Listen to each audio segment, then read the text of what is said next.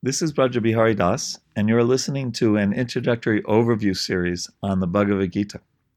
You are welcome to join our class every Saturday from 2 to 4 p.m. at the Bhakti Lounge at the Hare Krishna Temple in Potomac, Maryland. Our general plan is to cover a chapter a week of the Bhagavad Gita. Thank you for listening. Okay, so welcome everyone. And you guys comfortable? Yes. Yeah, okay. So I'm still working on names. Carl? Yes. Yes, you're here. Okay. And Janardan's here, and Amy's here, and Marisol's online, Yes. right? And Sheeta's not here, right? Okay. Stephanie's not here. Okay. Stephanie's right there. Heather's here.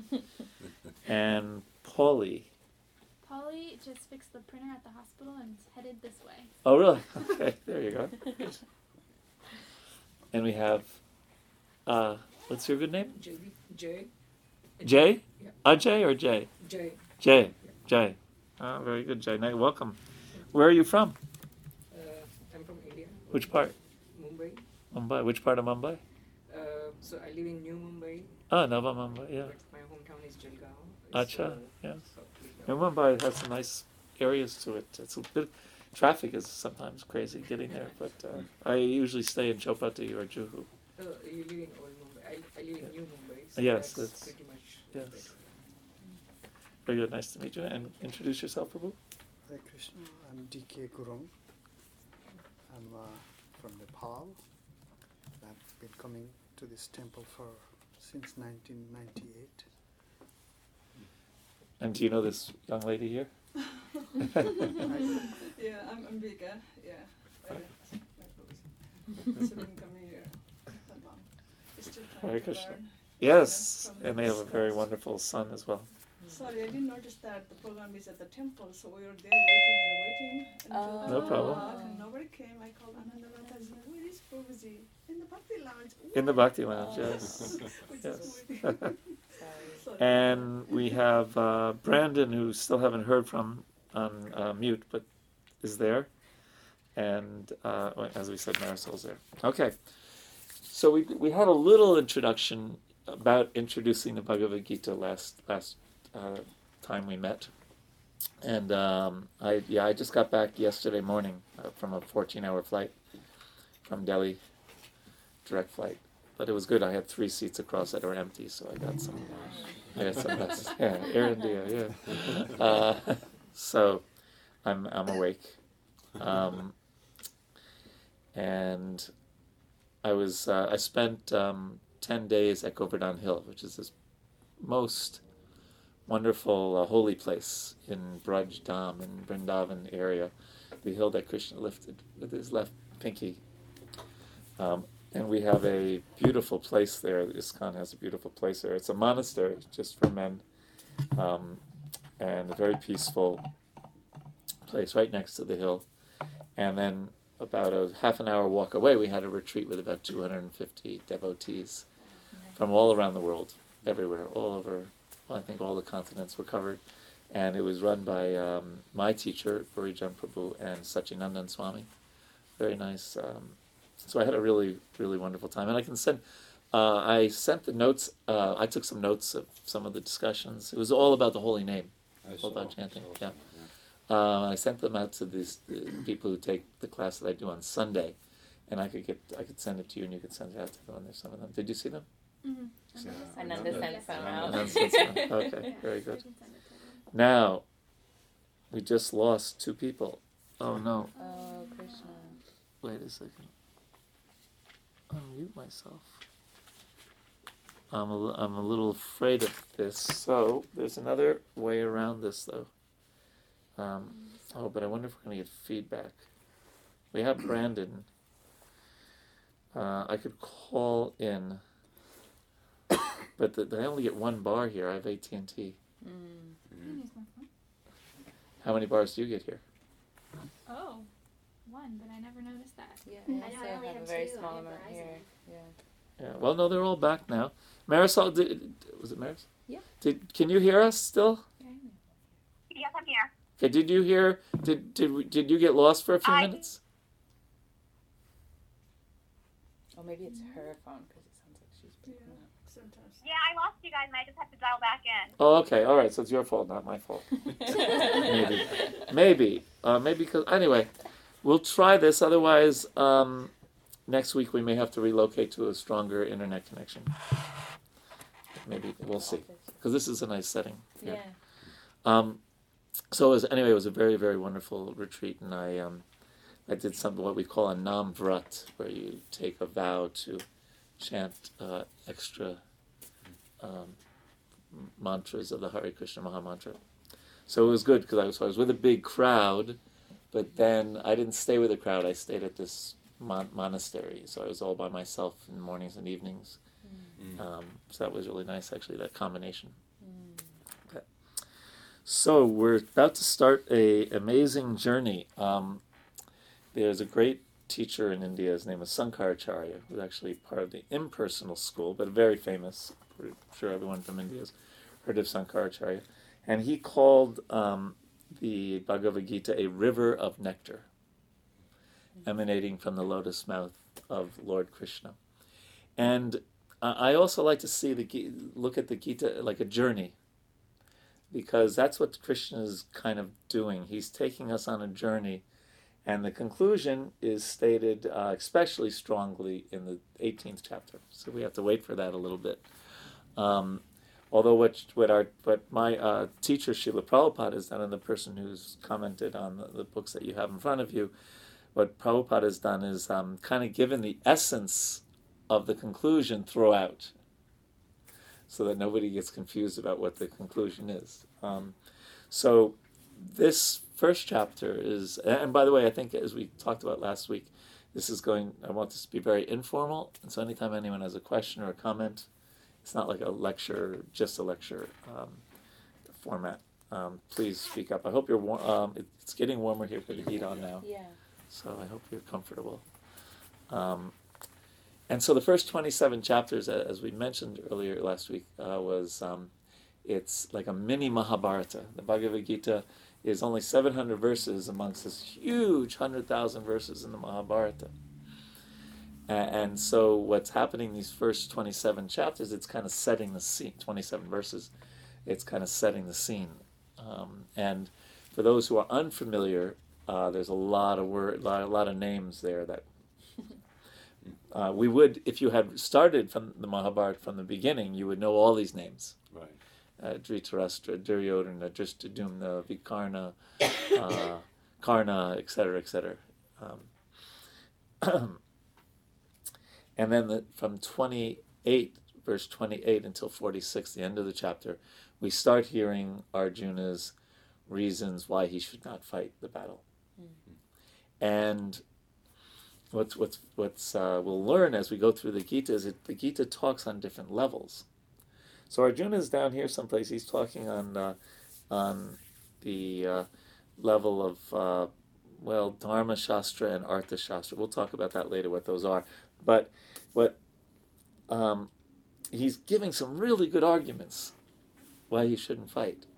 They're based on culture. They're if we heard our politicians today talking like Arjuna, we'd sadhu, sadhu. We'd be so happy, right? But the Bhagavad Gita isn't just about being good. The Bhagavad Gita is ultimately Krishna's message is about being spiritual. It's about being transcending good. Not that transcending good means you do bad things. Okay, I'm doing this for Krishna. I can do anything for Krishna. No, not that. But he's going to bring us in the Bhagavad Gita to transcendence. So even though Arjuna is saying all these really good arguments, ultimately Krishna is going to shoot them down in the beginning in the next chapter. He actually gives him a little slap on the face, figuratively, when he says, Kutas tvam kashma laminam. How have these impurities come about you? He says in the second chapter. So we'll go through some of the verses and some of the points. And like I said, this is conversational. And I didn't bring my book, but I happen to have the Gita on my computer. So just give me a second to get there, and we can begin. Okay, so the homework assignment was to read this chapter. If you haven't done that, understandable, especially those who are here for the first time. By the way, the next homework assignment will be to read up to verse 39 of the second chapter. We're going to do the second chapter in 2 parts. There's some, I was reading Srila Prabhupada's purports, and I was trying to think, depending on our level of familiarity, there may be some things here that aren't we're not so familiar with, and we may have questions about. So if you have any of those, just bring them up as we're going through them. So Dhritarashtra begins, and it's a very famous verse. Dharma Kshetre, Kurukshetre, not Raju, wrong verse. Dharma Kshetre, Kurukshetre, Samaveta Yujutsavaha, Mamaka, Pandavas Chaiva. And he wants to know what's going to go on. Dhritarashtra is blind, so he can't see the battlefield. Sanjaya, his longtime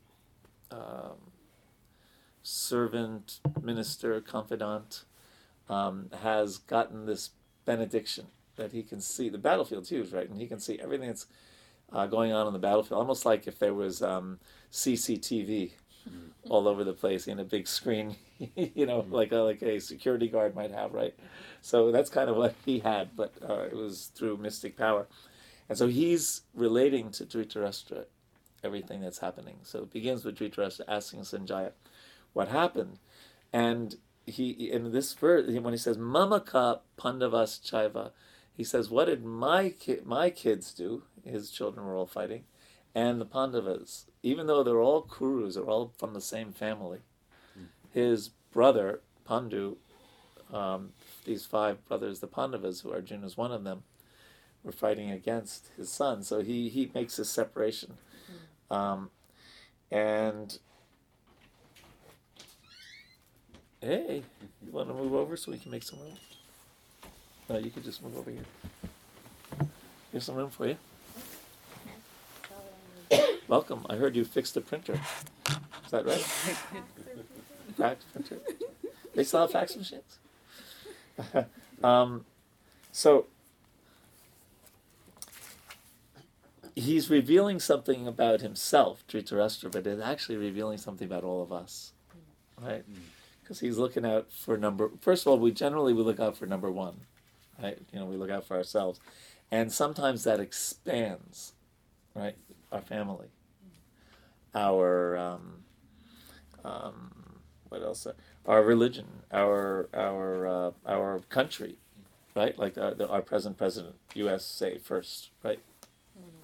Right, that kind of thing. So, looking out for ourselves can be expanded. Whereas ultimately, as aspiring devotees of Krishna, we're trying to look out not even for all of humanity, but for all living entities, right? Because if you're nice to the humans, but you kill all the animals, so we try to really broaden our perspective from not just ourselves, or our family, or, whatever, our favorite sports team, or our country, right? Because, look what happens in the world when about our country, right? Or our religion sometimes, right? So Dhritarashtra, it's interesting. His mentality, everything happens in the Bhagavad Gita for a reason. So he's kind of revealing a little bit of us in this first verse. Right?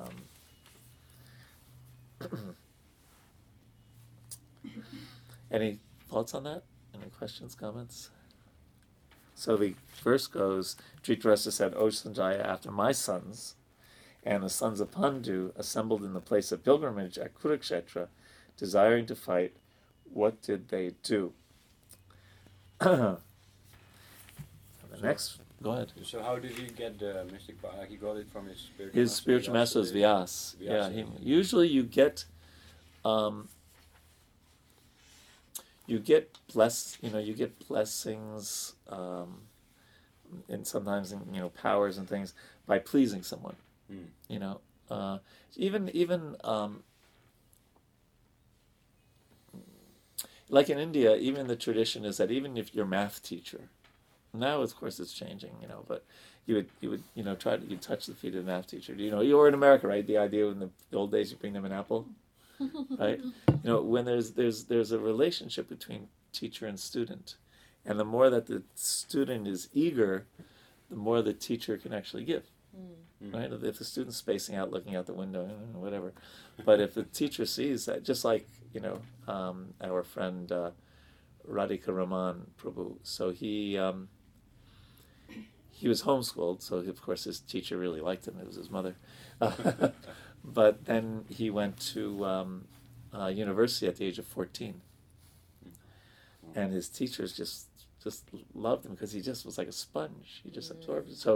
So then he got admitted to Oxford at 17, and he got a PhD by 21. But all the time, his teachers are just not, of course he was a devotee as well, but they just were so amazed at this person, and they just like gave him so much affection, and that's so in ancient times also a great powerful spiritual person like Vyasadeva, who was an incarnation of Krishna, could also bestow other powers. But a devotee, we're not so concerned with powers as much as we are trying to get bhakti, trying to get devotion. Yeah.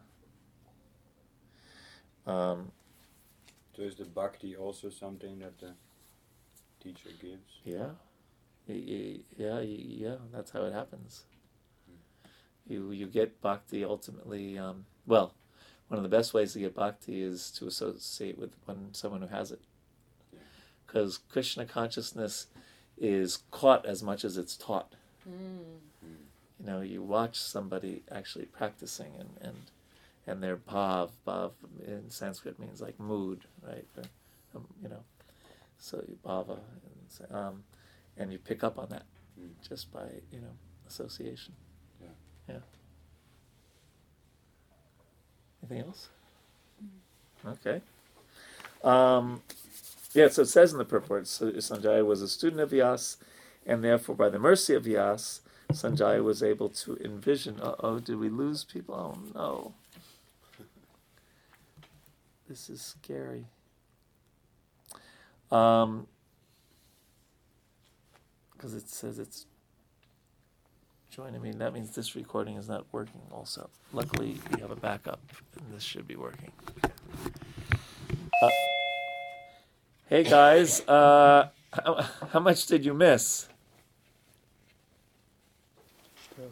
Oh, you're muted. Oh, I'm muted. Oops. How much did you guys miss?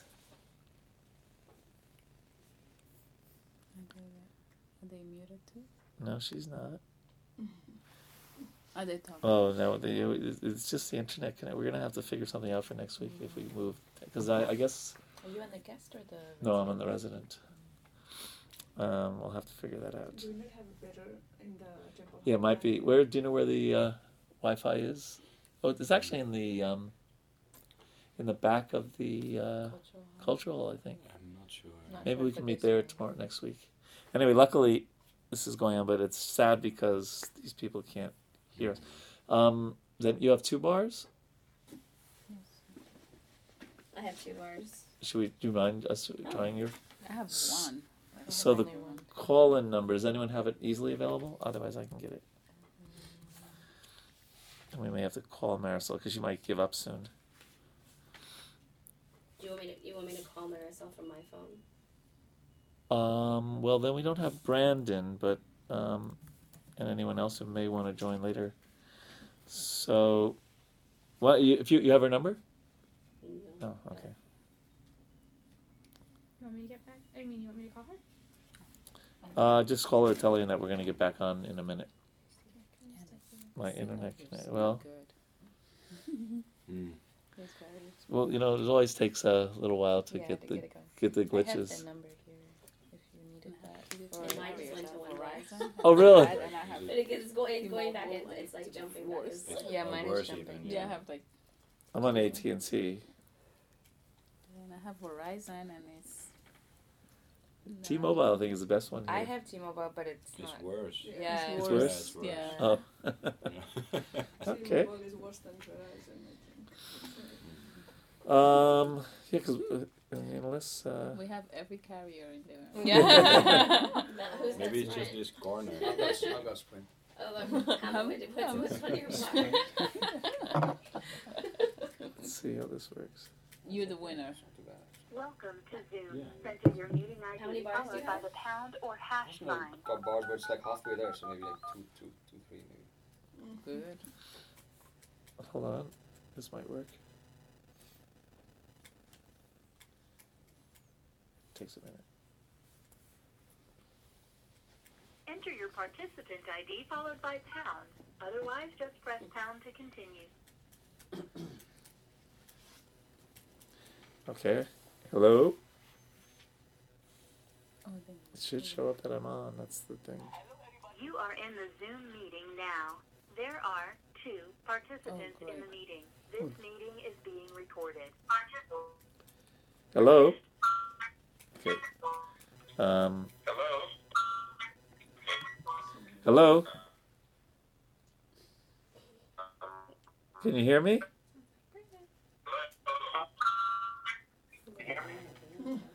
I'm on mute, so I should be okay. Oh. We got a next turn out today. Can you guys hear me now? Hi there. I can try to Okay, no, I got it. They're trying to talk to us from the upside down. Maybe turn your You volume. are muted. You can mute or unmute yourself by pressing *6. Okay, so I'm gonna end the recording. Just hope.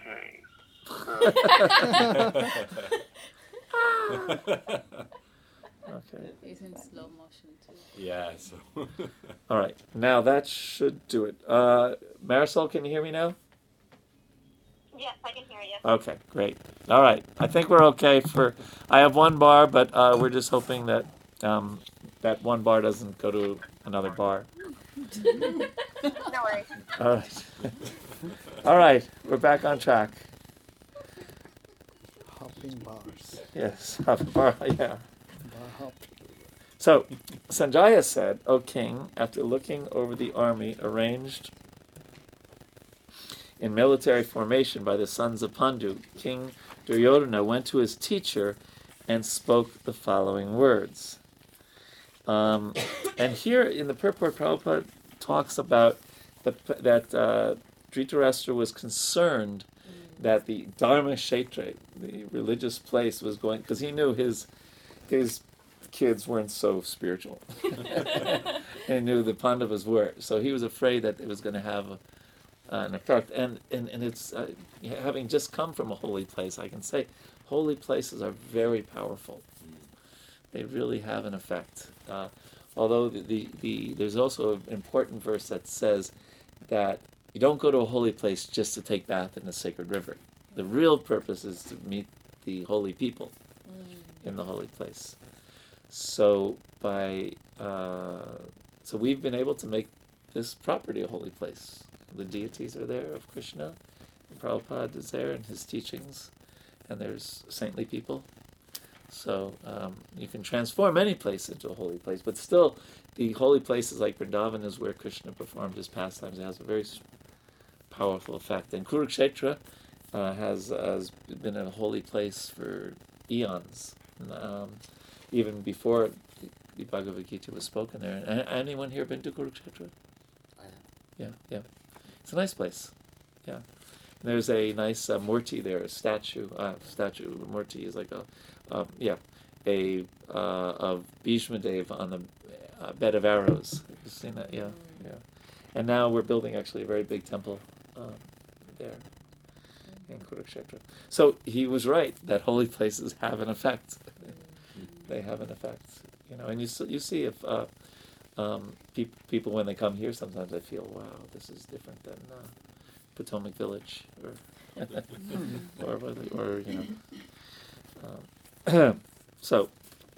so he was right to have a concern. So he's going to his teacher. Duryodhana is going to his teacher Dronacharya. And there's a whole history behind that, which maybe we won't cover now. And he says, "My dear teacher, behold the great army of the sons of Pandu, so expertly arranged by your intelligent disciple, the son of Drupada." I won't get into all the details here, but Duryodhana is showing something that's called Rajniti, which we usually translate as diplomacy of the king. So he's actually choosing his words very carefully, because his teacher, Drona, had an ongoing conflict with Drupada. So he doesn't say that this was arranged by Drishtadyumna, who's Drupada's son. He says, no, the son of Drupada, just to kind of incite Dronacharya to get fired up. So in many places, he's actually using this Rajniti. There's so many subtleties in the Gita. Here in this army are many heroic bowmen, equal in fighting to Bhima and Arjuna. They're the Pandavas. They're on the other side. Great fighters like Yudhana, Virata, and Drupada. So he's saying these are all the people on the other side, actually. Right? There are also the great heroic, powerful fighters like Drishtaketu, Chaitanya, Kashiraj, Purujit, Kuntiboja, and Salbya. There are the mighty Yudhamanu, the very powerful Uttamaja, the son of Subhadra, and the sons of Draupadi. All these warriors are great chariot fighters. So then he starts getting a little worried that if I keep on saying how great that they might get a little scared. So let me tell you about our people. But for your information, O best of the Brahmanas, that's a name for Drona. He was actually a Brahmin who was teaching Kshatriyas, teaching warriors. Let me tell you about the captains who are especially qualified to lead my military force. So here's another, just to give you a quick example, another Rajniti. He's saying, who should I say first, Drona or Bhishma? Because Bhishma was also this great warrior, and whoever you say first gets a little. So he said he chose Drona first because Drona is a Brahmin. So a Kshatriya, a warrior, Bhishma won't be so upset with him following the etiquette of mentioning a Brahmana first. But he would have done the other way around. Then Drona would hey, what's going on here? Right. Then there's Karna. There's an all amazing story about Karna. Kripa, Ashvatthama, and he becomes an anti-hero later on. Vikarna, interesting person. He's not a very important person, but he's mentioned here, again, Rajniti, because he was considering defecting to the other side. The son of Somadatta, called Purishrava, who is always victorious in battle. There are many other heroes who are prepared to lay down their lives for my sake. All of them are well equipped with different kinds of weapons, and all are experienced in military science. Our strength is immeasurable, and we are perfectly protected by grandfather Bhishma, whereas the strength of the Pandavas, carefully protected by Bhima, is limited. So he's trying to fire up the troops, so to speak.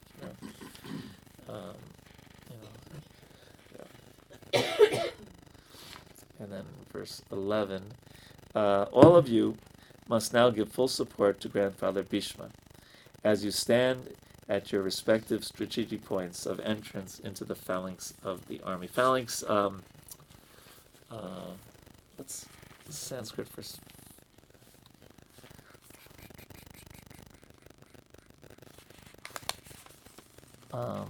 what are they called? Phalanx is this English word, right? So, anyway, they would arrange.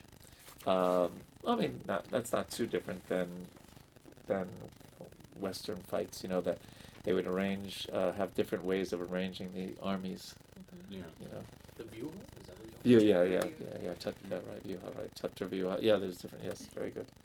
Right, just like, you know, and all the strategy involved in that. Just like the invasion of Normandy was a whole, Yeah. you know, Location. Of the yeah, village. whole location, and, Yeah. and the other place in France where I forget the other name of the other beach. Dunkirk. Yeah, and then they tried to trick them, thinking that so it's, but there was very standard kind of phalanxes that were used in these battles, and here it's mentioned in the purport that about Draupadi. So Draupadi was the who's Draupadi? Anyone know who she married to? Yeah, yes, that's a whole nother story. Just 5. There's all kinds of stories. Yes, yes. So if anyone here says, "Well, do you guys believe in polygamy?" No, we do the opposite. One woman, 5 men. But anyway, to make a long story short, she was the people, the Kauravas. One of the reasons that this whole battle took place is they tried to disrespect her by disrobing her. And she called out to Krishna, "Hey Govinda." And she called out like this with one hand, and nothing happened. Then finally, she realized there's nothing she can do. There's all these, just like everything in the papers these days, the last 2 weeks, right, about sexual harassment, right, and about men who are usually generally stronger than women, taking advantage and doing all kinds of stupid things. Everything from the president to Al Franken to Weinstein, et cetera, right? Every day there's somebody Every else. day there's a new one. It Yeah. seems like, So these people were huge military people, and they were trying to. So when she put up both of her hands, fully surrendered to Krishna, Krishna supplied her unlimited sari, and they were unsuccessful in disrobing her. But some people stood by and didn't do anything, and Bhishma was one of them. Which was,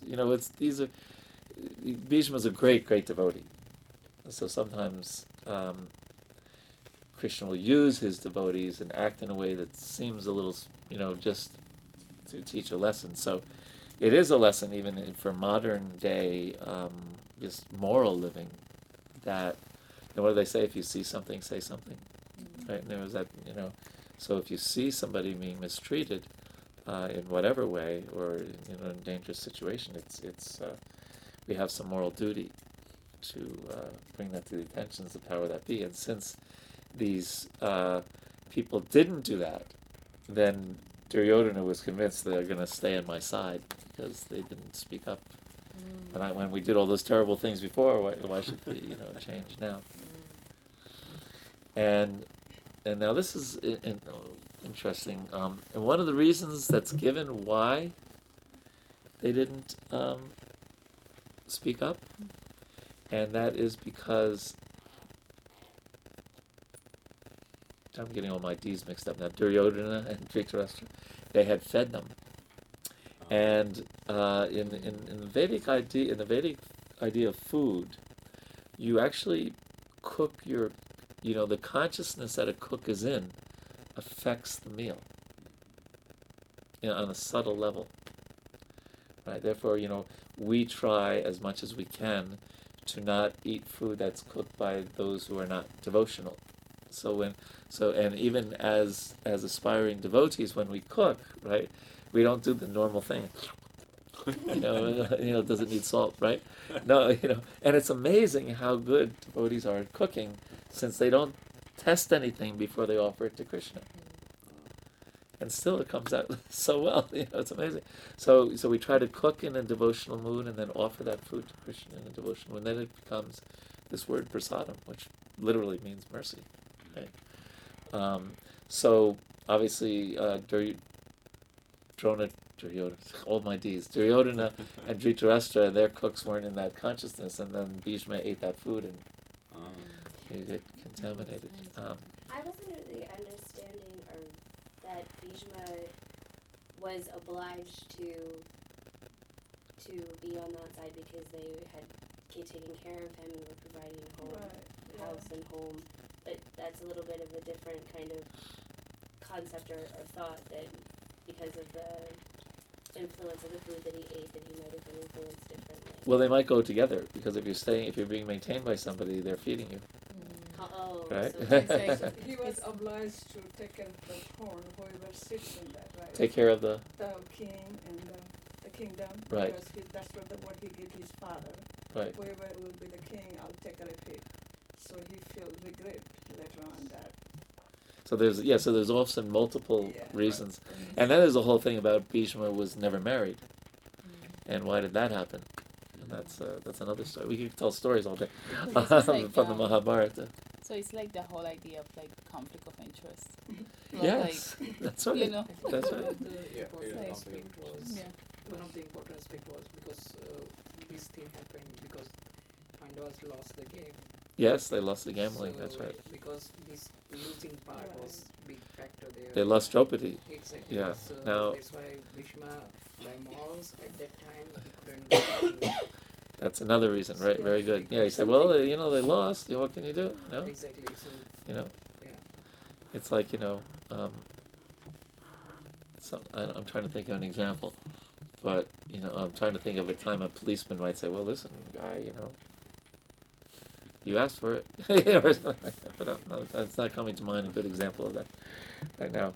So there's different purposes, but I think anyway, this instruction about food is something that we can also apply in our own lives. So what I try to do, I do a lot of traveling myself for work, and so what I often do is I carry a rice cooker with me, and so I go to the hotel, and I try to get a hotel that has, we can talk about this, that has a fridge and a place where you can prepare things, and then I just cook for myself. I just put some rice and some olive oil or rags, and go to the local store and get some kale and broccoli and eat simply. But then I don't have to go to a restaurant or something like that. I do the same thing. That's Oh, do you? Yep. Uh-huh. Yeah, I can be Very better doing that.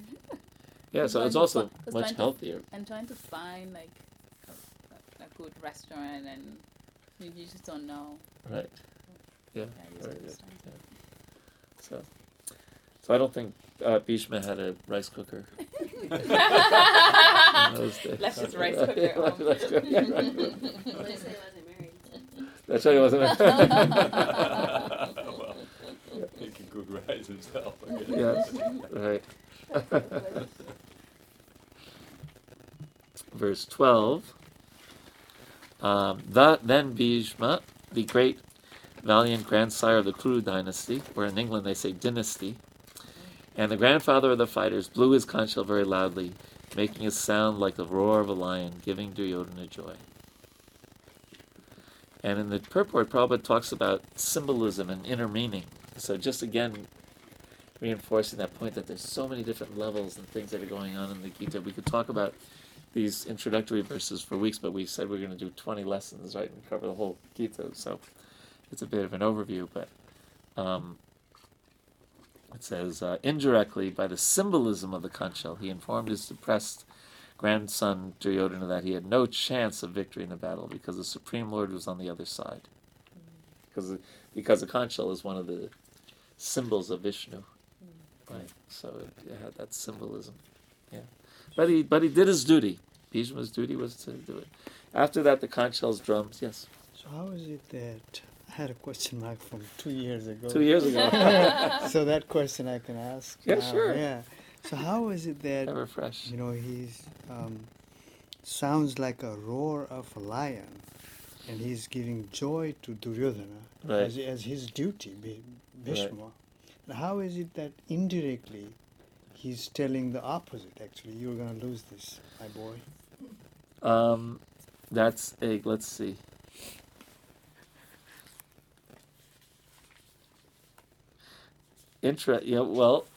I don't know in what this usually means when Prabhupada will say something like this in a purport, because he studies other what they're called tikas, or commentaries by other previous great teachers, especially if you look at the dedication in the book. It's dedicated to Baladev Vidyabhusana, and he was an amazing commentator from about 450 years ago.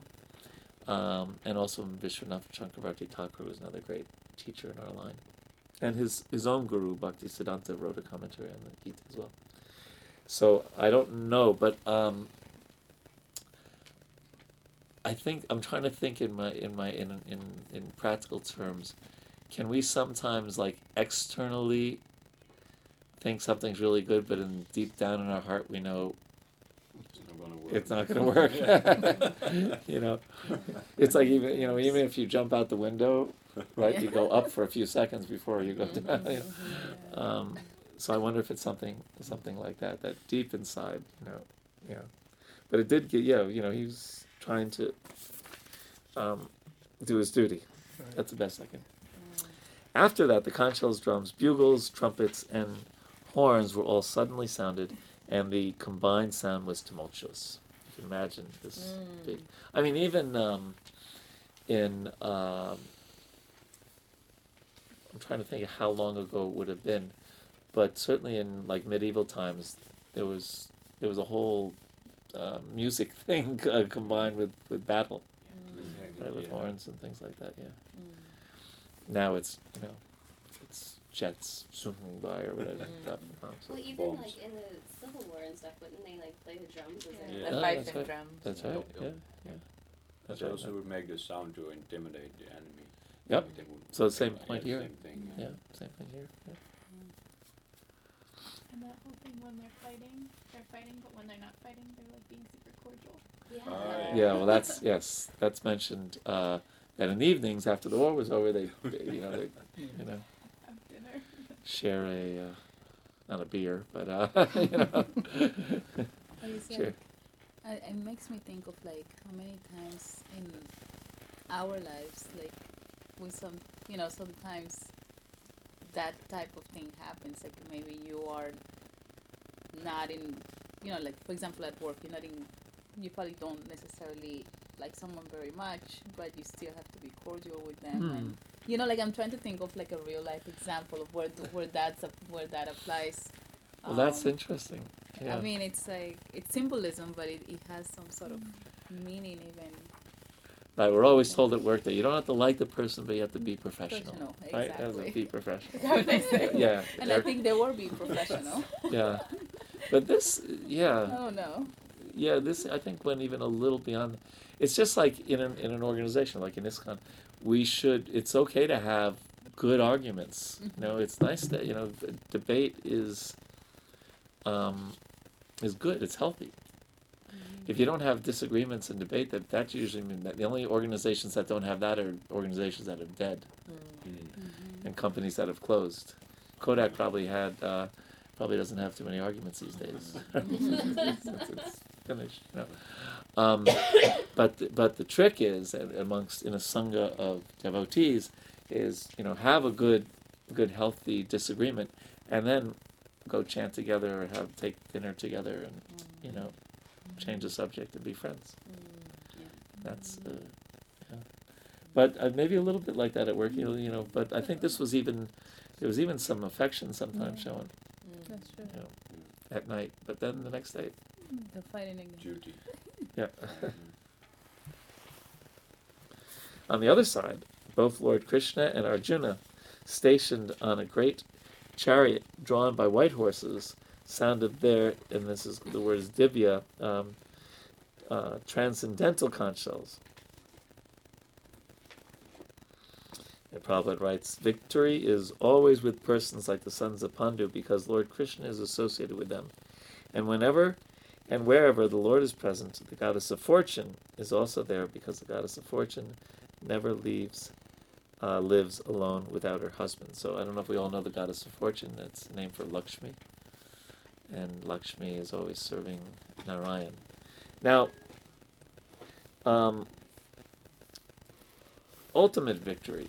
Maybe that would have been helpful to have that word ultimate there because I remember when I first became a devotee of Krishna. I guess it was 1976, and I was very young. I was 16 or 17, I guess, and I had this very naive idea that if you become a devotee, then lights always turn green, and your life just becomes, there's no more problems, and everything is just shanti shanti. But that's not. I think we've all had the experience that that's the case, right?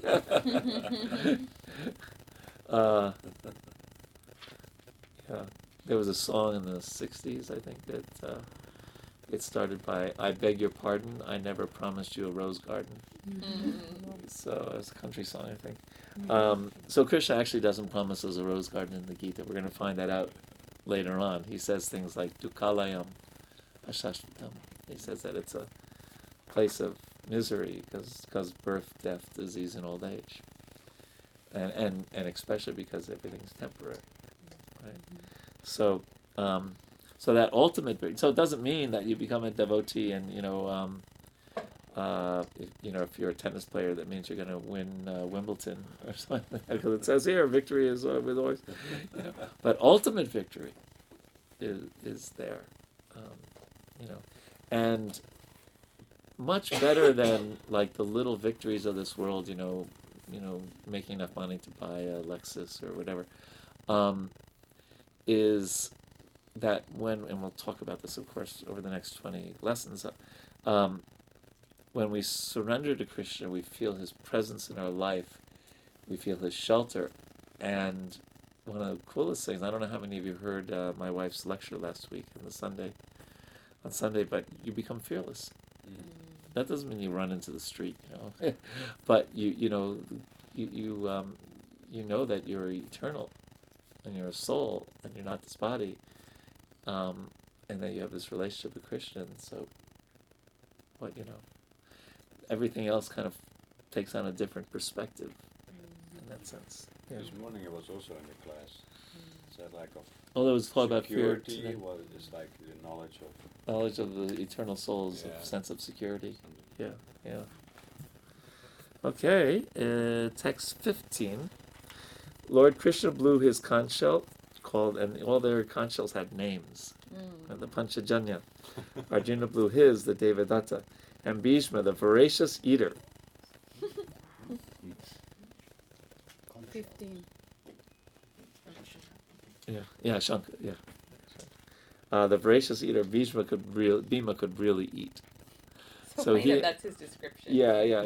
When their mother made a meal, they would have she'd divide it in two. One was for her 4 other sons, and one was for Bhima. And performing a few clarion tasks, blew his terrific conch shell called the Poundra. So one time, Srila Prabhupada was asked about, because especially when devotees were in their 20s, they just like to, it was the only enjoyment, you can't, no illicit sex, no intoxication, no gambling, right? All these things. So meals were, and he said, you can eat like an elephant as long as you work like an elephant afterwards. Not that you eat like an elephant. So, let's see, how are we doing time-wise? What, 3? Okay, so we have another hour. Go ahead.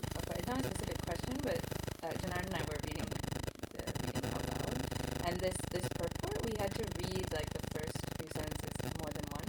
Let's go over the first few sentences then. But just checking, Marisol, can you hear us? How are you doing with the record? Yes, I can hear you. Oh, great! I'm really happy. Good. And we haven't lost connection and all that sort of stuff? No, I've heard you guys the whole time. Great. Okay. All right. So let's go over this purport a little bit, because it's a very deep and important philosophical point. So Lord Krishna was referred to as Rishikesh in this verse because he is the owner of all senses.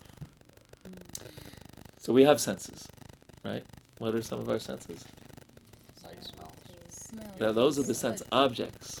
Oh. Yeah, so sight is the object of the eye. So the eye is a sense. Yeah, okay. So eyes, et cetera, et cetera.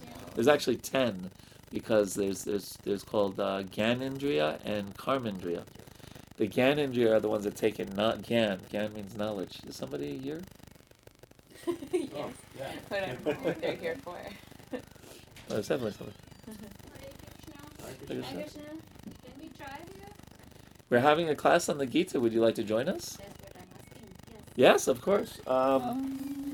We'll have to get some. Seating. There's a chair.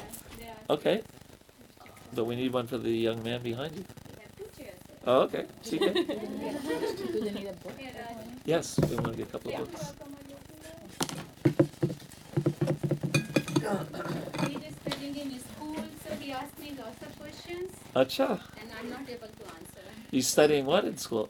about Indian culture. Really? Where do you go to school? You Harvard or Yale? Or- Oh, in a high school. Oh, he's in high school. I thought he was college. It could be in college, like a rough. Westfield is where? Westfield. It's in Virginia or in Maryland? Princess Virginia. It's in Virginia. Virginia. Oh, okay, very good. Okay, so we're just going through the Gita, and we're on chapter 1, verse 15. So, so this is a really important philosophical point. So we have senses, right? Obviously, God has senses also. You said we had 10 senses? Oh yes, so Gyanendriya are the 5 senses that take in knowledge: the eyes, the nose, the ears, the tongue, and skipping one. Skin. Yeah, the skin, right. And then the Karmendriya are the working: legs, arms, genitals, anus, and I'm forgetting the 5th one again. So there's 10 altogether. Gyanendriya and Karmendriya. Okay. And the mind is also one of the. Well, the mind is sometimes called, in the 15th chapter of the Gita, we're going to hear about how the mind is added, and then also in the 7th chapter, Krishna is going to. Another way of looking at things, other things is that earth, water, fire, air, ether are the gross elements, and then mind, intelligence, and ahankara, means false ego, are the subtle elements. Okay? But this idea the idea is that, you see, if you're a person, the definition of person is one who has senses, or it's a definition. So God is a person. And his senses aren't like, ours. They're perfect and, and all of that. But therefore, Krishna has feelings also. And that's why, we're practicing bhakti to express our love. So here, the owner of the senses, just in the sense, means that, all of us ultimately come from God. Right? Because he it's just like, that joke where a guy comes along and says, well, goes up to God and says, well, I can do anything you can do. What do I need you for? And God says, well, okay, if that's what you want to do, let's have a little. Let's see you prove it. He says, okay. So they're at the beach and they say, well, okay, we'll both see who can make a better sandcastle. Right, so ready, begin, and the guy starts making the sandcastle. And God said, no, you can't use that sand. I created that sand. You have to go make your own. Right? So, so the living entities are parts and parcel of him. Now that's a whole nother thing. My God, there's so much philosophy. Part and parcel is very interesting. Right? Parcel means, in this sense, means one, and part means different. So the ultimate teachings of the Gita, and this is getting a little heavy philosophically, is achintya bheda bheda tattva, which means inconceivable. Achintya means inconceivable, simultaneously one and different. So we are one with God in quality, but very different in quantity. We're like a drop of water compared to the Atlantic Ocean. Right? So we're very, so we don't, somebody says, I'm God. You look at him like, are you nuts? okay, well, could you just create a planet or just one? You don't have to do a whole universe, just one planet. Just a city. Something. It's so the living entities are part and parcel of God. We're one in, and the oneness that we want is a oneness of interest. We want to make our interest one, that's devotional. But not that we want to merge into God. There's a great teacher in India called, was it Madhvacharya? Madhvacharya, who the pictures of him like this, and that he wasn't making a peace sign, and it wasn't doing the Richard Nixon thing, No, it too just meant the God and the living entity and the relationship. Right. Okay. So would that be the peace sign? God and living entity? Yeah. Sometimes but usually they're at war. You said the oneness that we want is the oneness of interest. Do you mean that our interest would be the same? Same as yes, yeah. But usually, yes. What I meant by we're at war, there was again, I don't know if you know this. There's a group called the Oak Ridge Boys. They're a music group. They're popular in the 70s and 80s. And so I have this one song that goes, and I don't know if you know about, if you're in a rock band, there's one instrument called rhythm guitar, which is not very fancy. You just basically strum it, and it's not like Jimi Hendrix or Eric Clapton. It's very simple stuff. You just have to change a few fingers now and then, and just. So, it helps the sound. But anyway, the song goes, "Nobody wants to play rhythm guitar behind Jesus. Oh, I know this. Everyone wants to be the lead singer in the band." So I thought that was a really good philosophical point. We all want to be number one, and then the rest is, it's hard to get a grasp on what's divine when everyone's pushing for the head of the line. So a devotee is trying to become, a servant of God, and it's hard because even that word, like in India, right, the word servant, not considered very prestigious. Right? Usually those people that's live in your house and live in the servants' quarters and cook for you. And when I was in China, servants' quarters are these little nothings of a little place where a person stays as a servant. But so when we tell people in India, we want to become servants of God. Although it's interesting that Srila Prabhupada talks about how the servant enjoys almost on the level of the master. And I noticed that because I was writing a paper. I was in India. I was in Delhi, and I was in a place called Nunlok, which is a very well-to-do colony. I don't know if anyone knows Delhi, but near South X, if you're familiar. So I was there, and so the people who own the house, they go out to work, and I was staying there. I was using their house to write, and so I was with the servants all day, and they were like, kicking up their feet, watching television, cooking for themselves, and having a blast, And then when the people came home, like that. So servant, not a bad job. Okay, so the living entities are part and parcel of him, and therefore the senses of the living entities are part and parcel of his senses. So the whole verse goes, Rishikena, Rishikesha, Sevanam Bhakti Uchate, that we should use our senses in the service of the origin of the senses, and then we become happy. It's like a fish out of water. You take a fish out of water, you can give them, a Mercedes and, the best food in the world and this and that. The only thing they want is to go back in the water. Right? So ultimately, although we don't know it, because we're so covered by, we're like fish out of water, until we rekindle our relationship with the water. The impersonalists cannot account for the senses of the living entities, and therefore they are always anxious to describe all living entities as senseless or impersonal. So if you don't think God has senses, then you don't have this personal idea, and it leads to impersonalism. And we'll talk a lot about impersonalism, personalism over the course of this. Can we move on? Mm-hmm. Okay.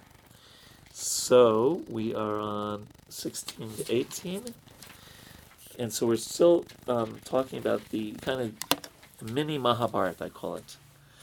And here's a whole bunch of names that if you're not familiar with the Mahabharata, don't worry about it. King Yudhisthira, the son of Kunti, blew his conch shell, the Ananta Vijaya, and Nakula and Sahadev blew the Sughosh and Manipushpaka. The great archer, the king of Kasi, the great fighter Sikandi, Dhrichtadumna, Virata, and the incomparable Satyaki, Drupada, the son of Draupadi, and the sons of Draupadi, and the others, O king, such as the mighty armed son of Subhadra, all blew their respective conch shells. The blowing of these different conch shells became uproarious, vibrating both in the sky and on earth. It shattered the hearts of the sons of Dhritarashtra. And in the end, purport, Srila Prabhupada writes that this is due to the Pandavas and their confidence in Lord Krishna. One who takes shelter of the Supreme Lord has nothing to fear, even in the midst of the greatest calamity. And Prabhupada talked about how he lived in Calcutta during World War. Well, I guess he was alive also World War One, because he was born in 1896. But he was talking about World War II, and they would have air raids there.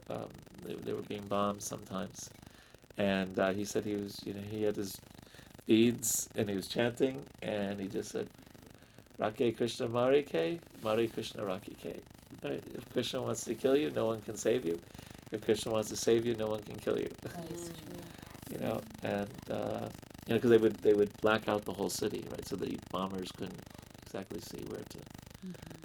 It wasn't as heavy as the bombing of London, but it did happen. Yeah. So even in the greatest, again, this whole thing of when you have nothing to fear, and that was the name that Prabhupada's father gave him. Anbai Charan. When Bai means fearless, and Charan means feet. So, at whose feet one becomes fearless. Oh, that's beautiful. Yeah. And we were talking about war, like how it used to be. We used to have, like, in Kurukshetra, there wasn't any civilians. Yeah, there wasn't civilians. Yeah, right. Right. It was. It's interesting. So Srila Prabhupada comes to America in 1965. So here's your history lesson. So 1965, which war was going on? Vietnam, right? Vietnam. And so he's talking about the Bhagavad Gita, right? And Krishna, we're going to talk all about this for the next few weeks, but Krishna's telling Arjuna to fight, basically. Of course, there's a whole reason behind that we'll discuss. And, he's speaking this to these kids who are, going to be drafted into the army. And it was just awful because these were Kshatriyas, these were warriors who wanted to fight. And there's a whole reason behind that you go to heaven if you die on the battlefield, for et cetera, et cetera. But Prabhupada thought that he saw these young people, and just awful that they didn't want to fight. They were getting drafted. They wanted to be students or whatever, or smoke dope or whatever. But last thing they wanted to do. Just like that song in the 60s, so put down your books and pick up a gun. We're going to have a whole lot of fun. It was a war protest song. No, it was a war protest song. But it was sarcastic. 1, 2, 3, what are we fighting for? Don't ask me, I don't give a damn. Next stop is Vietnam. And it's 5, 6, 7. Open them pearly gates. Ain't no cause to wonder why whoopee, we're all gonna die. It was a protest song. But it was just sending people who didn't want to fight to a war, and they had no understanding of why we were, it wasn't like keeping, some place in Vietnam, or, some idea of stopping communism. Of course, we lost the war. America lost the war. But anyway, that's a very good point, that battles, and that's what, the Kurukshetra, if you see even that, today, to some extent, the field where the battle took place was away from civilians. Yeah, and what happens now is just it's very awful. different. Yeah, I mean, yeah, it's terrible. They even use the civilians as a shield and stuff. That's right. Yeah. Yeah, it's awful. And war, you know, may look good in movies and things like that. It's actually very hellish, especially modern day war. Yeah. They were testing, I live south of Quantico, and they were testing bombs, but there's not artillery. Artillery sounds much nicer than Yes, the bombs, yeah. And people I work for live in a 6,000 square foot house, and the house just shaped like that. Really? And they're still far away because we're down in Stafford. And I'm like, I just like closed my eyes and just kind of tried to picture what it would be like right in the heart Yeah. of all of that. Where is that? Yeah. Where is that? It's down in Quantico, down towards Stafford, south Virginia. of here. Yeah. There's a military base, and they were practicing. And, Yeah. But to speak of napalm and Agent Orange and all this, several things that. And if it falls on your family or something, people Yeah. you love. Yeah, it's just Well, now it's more of an internet war. Shut down our internet and then watch us, like, grapple with Internet wars are pretty bad. Also, internet is a great one of the great agents of Kali. And it'll get us addicted to it and then shut it off. I know this sounds totally sacrilegious, but I don't use Facebook.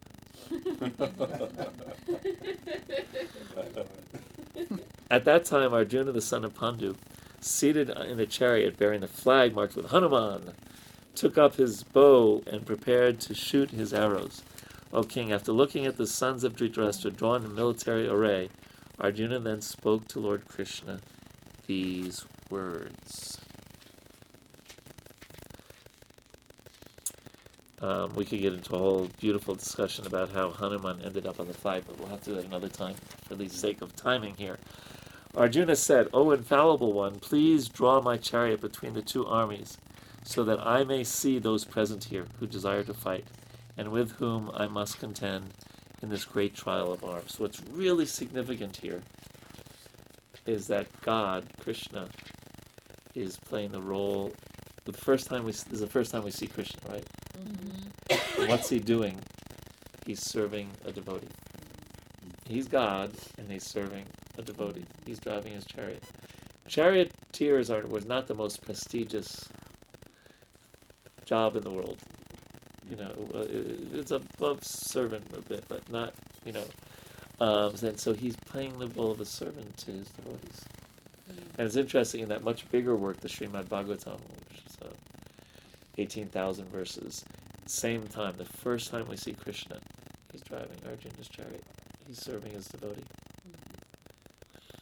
And of all of Krishna, Krishna has all these different qualities, and what's considered his greatest quality is Bhakta Vatsal, that he's inclined to his devotees. you remind me of the Pennsylvania Dutch saying, push the driver, just the driver.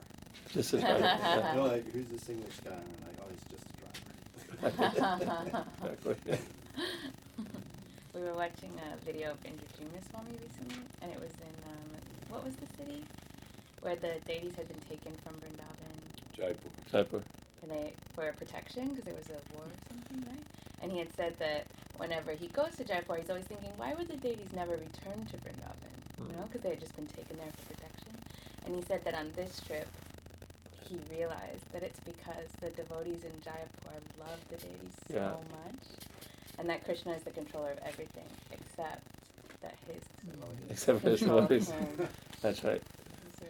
And if you ever go to Jaipur, the temple there is just wonderful. Anyone been? I've been, but what place is there? I have no idea. The Radha Govinda Mandir, Govindaji temple. It's right next to the king's palace. Yeah, and there's very, very nice devotional mood there. They have these beautiful songs that they sing, and it's famous for these ladus, these sweets. And so everyone buys them, and then everyone, you see the people who buy them, they're all giving them out to everybody else. It's very nice. So yeah, Krishna's stuck. He can't leave because his devotee, he's controlled by love. So that's the original deity from Vrindavan? Yes. And also the original Madan Mohan is in a place called Karoli, Holy Karoli. And the same situation. What happened was the Mughals were attacking Vrindavan, and to protect the deities, they would sneak them out of Vrindavan. And so Islam, people practicing Islam. And so one went to Karoli, and then a few deities went to Jaipur. Radha Damodar also. Yeah. Regional Radha Damodar. They didn't bring them back. No? Yeah, I mean, that's why, because the devotees, they got so attached to them, and then Krishna said, well, what can I do? So there's... Well, there's plenty of there's 5,000 temples in Vrindavan. So 5,000 temples. There's 7 major temples, but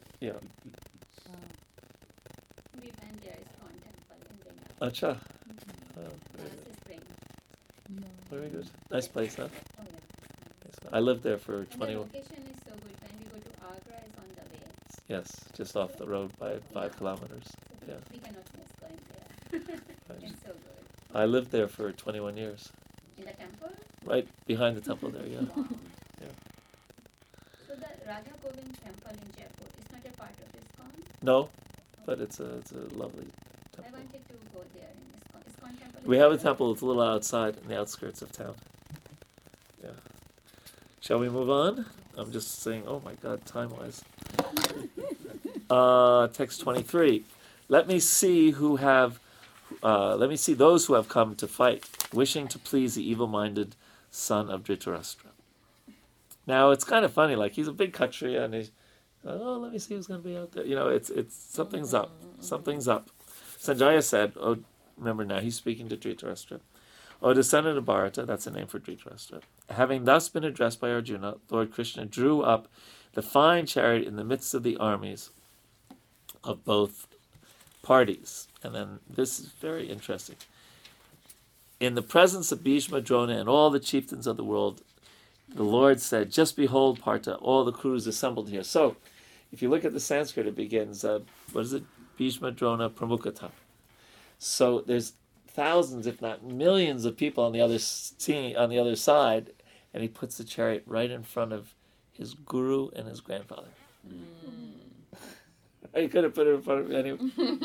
So he's, Krishna's stirring the pot here a little bit, right? He's stirring the pot. Yeah, we find there's one other person who stirs the pot. Anyone know who that is? Narada Muni. Yeah. So Krishna, because Krishna's arranging, he's like a conductor. He's arranging all of this so that the Bhagavad Gita will be spoken. Right? Like we said last week, if you're reading the Mahabharata, so you know all these names, right? There's all this intrigue. And then it's all leading up to this war. So everyone who's reading the Mahabharata, they're on the edge of their seat. What's going to happen? Who's going to win? There's going to be a fight. And that's when Krishna teaches the Bhagavad Gita and all this philosophy. Like just when your ears are wide open. So we don't have that. We're coming into it in the middle of the Mahabharata in one sense. Yes, the main thing is that Krishna was magical in bringing the curiosity in Arjuna to see the army.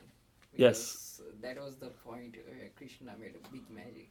That's right. If Arjuna wouldn't have thought of looking around or to have a look on the army. Another day, another battle. Nothing would happen. Yeah, right. Very good. Yes. So that curiosity killed him actually. And there Arjuna could see within the midst of the armies of both parties his fathers, grandfathers, teachers, maternal uncles, brothers, sons, grandsons, friends, and also his fathers-in-law and well-wishers. Now you could say his fathers. What does that mean? Well, it's just like in India, you go and you talk to somebody and say, oh, that's my brother, that's my brother. How many brothers do you have? Because cousins are considered brothers, right? So similarly, someone who's a friend of your father, and of course there's different names in Hindi for each different relationship, right? So that's so for us who may not be familiar, what fathers? How many fathers? Plural, right? So that's the idea behind it. Fathers or people who are of that generation and of that, like that. But you can imagine that this is not easy for Arjuna, right? Could you imagine if somebody said, "Oh, go kill your guru"? No, I don't think I want to do that. Of course, anyway, we'll talk about all these things. When the son of Kunti, Arjuna, saw all these different grades of friends and relatives, he became overwhelmed with compassion and spoke thus. And now we're switching to the second part of the chapter. Right. And you consider Dronacharya his military guru. You see, you can have like there's different gurus. Just like even we say you have a Diksha guru, there's someone who gives you beads and your name and things like that. But Shiksha guru can be more prominent in your life. That's a person who gives you instructions. And then the Vartma Pradakshina guru is one who shows, the first person who kind of shows you the path. Right? Like that. So mine was a guy named Bernie DeAngelis. I was working in a law firm after school. I was in high school. I was working in a law firm, my mother's law firm. And Bernie was a devotee. I don't know where, I've always been trying to find him, but I don't know where he is anymore. And he told me about Krishna. So he's so you can also have math gurus and, things like guru can be kind of a broad thing. So he was a military guru. Taught them military arts. Okay, so Arjuna is going to say, "No way, Jose. No way, Krishna. I am not going to fight." Arjuna said, "My dear Krishna, seeing my friends and relatives present before me in such a fighting spirit, I feel the limbs of my body quivering and my mouth drying up." Let me just see if I... Okay. So as I said before, Arjuna is describing now his reasons for desiring not to fight. And ultimately, Krishna is going to reject them all. And like I said, they're good, solid reasons. But Krishna's, they're based on moral principles in Krishna. But the Bhagavad Gita is a step above things. It's about transcendence. It's a spiritual book. So here's some. I'll just go over a little overview of the 6 reasons he gives. One is compassion. That Arjuna had deep compassion for his loved ones. Another one was a little less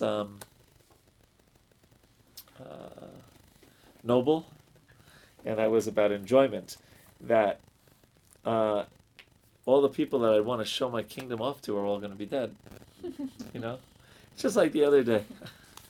I was driving from Vrindavan to Delhi, and when we reached the outskirts of Delhi, on the left side, there's the car dealerships, and obviously there's some wealthy people in there because there's a couple of car dealerships. One was Lamborghini, one was Ferrari, and one was Porsche. And I know the roads in India. I've been all over India, and there's absolutely useless to have a Ferrari in India. Totally useless. Because there's potholes everywhere, there's diversions everywhere.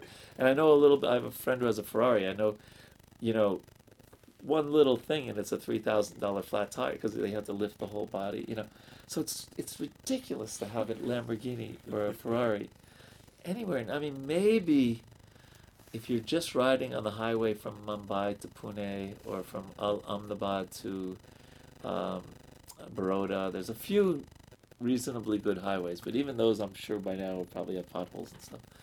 So the only reason you would have a car like that is to show off to other people. I mean, okay, Land Rover I can understand, a Range Rover, because that, it's an SUV, but a Ferrari.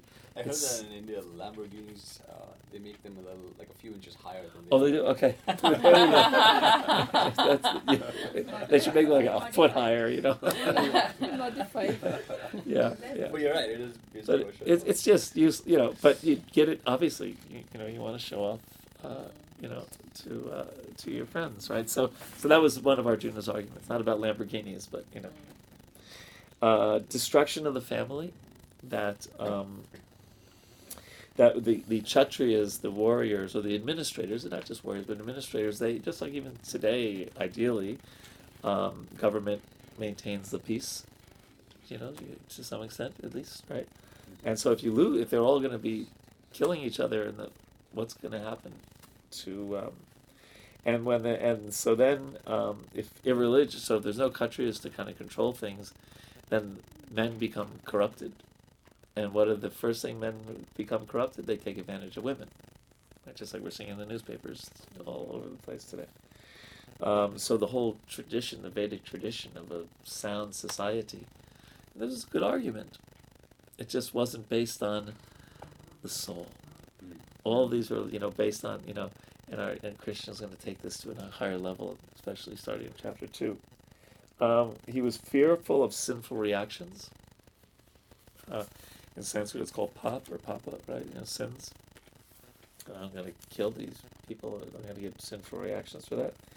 And the last one, which we learn more about in the second chapter, is indecision. He wasn't sure, well, what should I do? So, here Prabhupada glorifies the soft-heartedness of a devotee.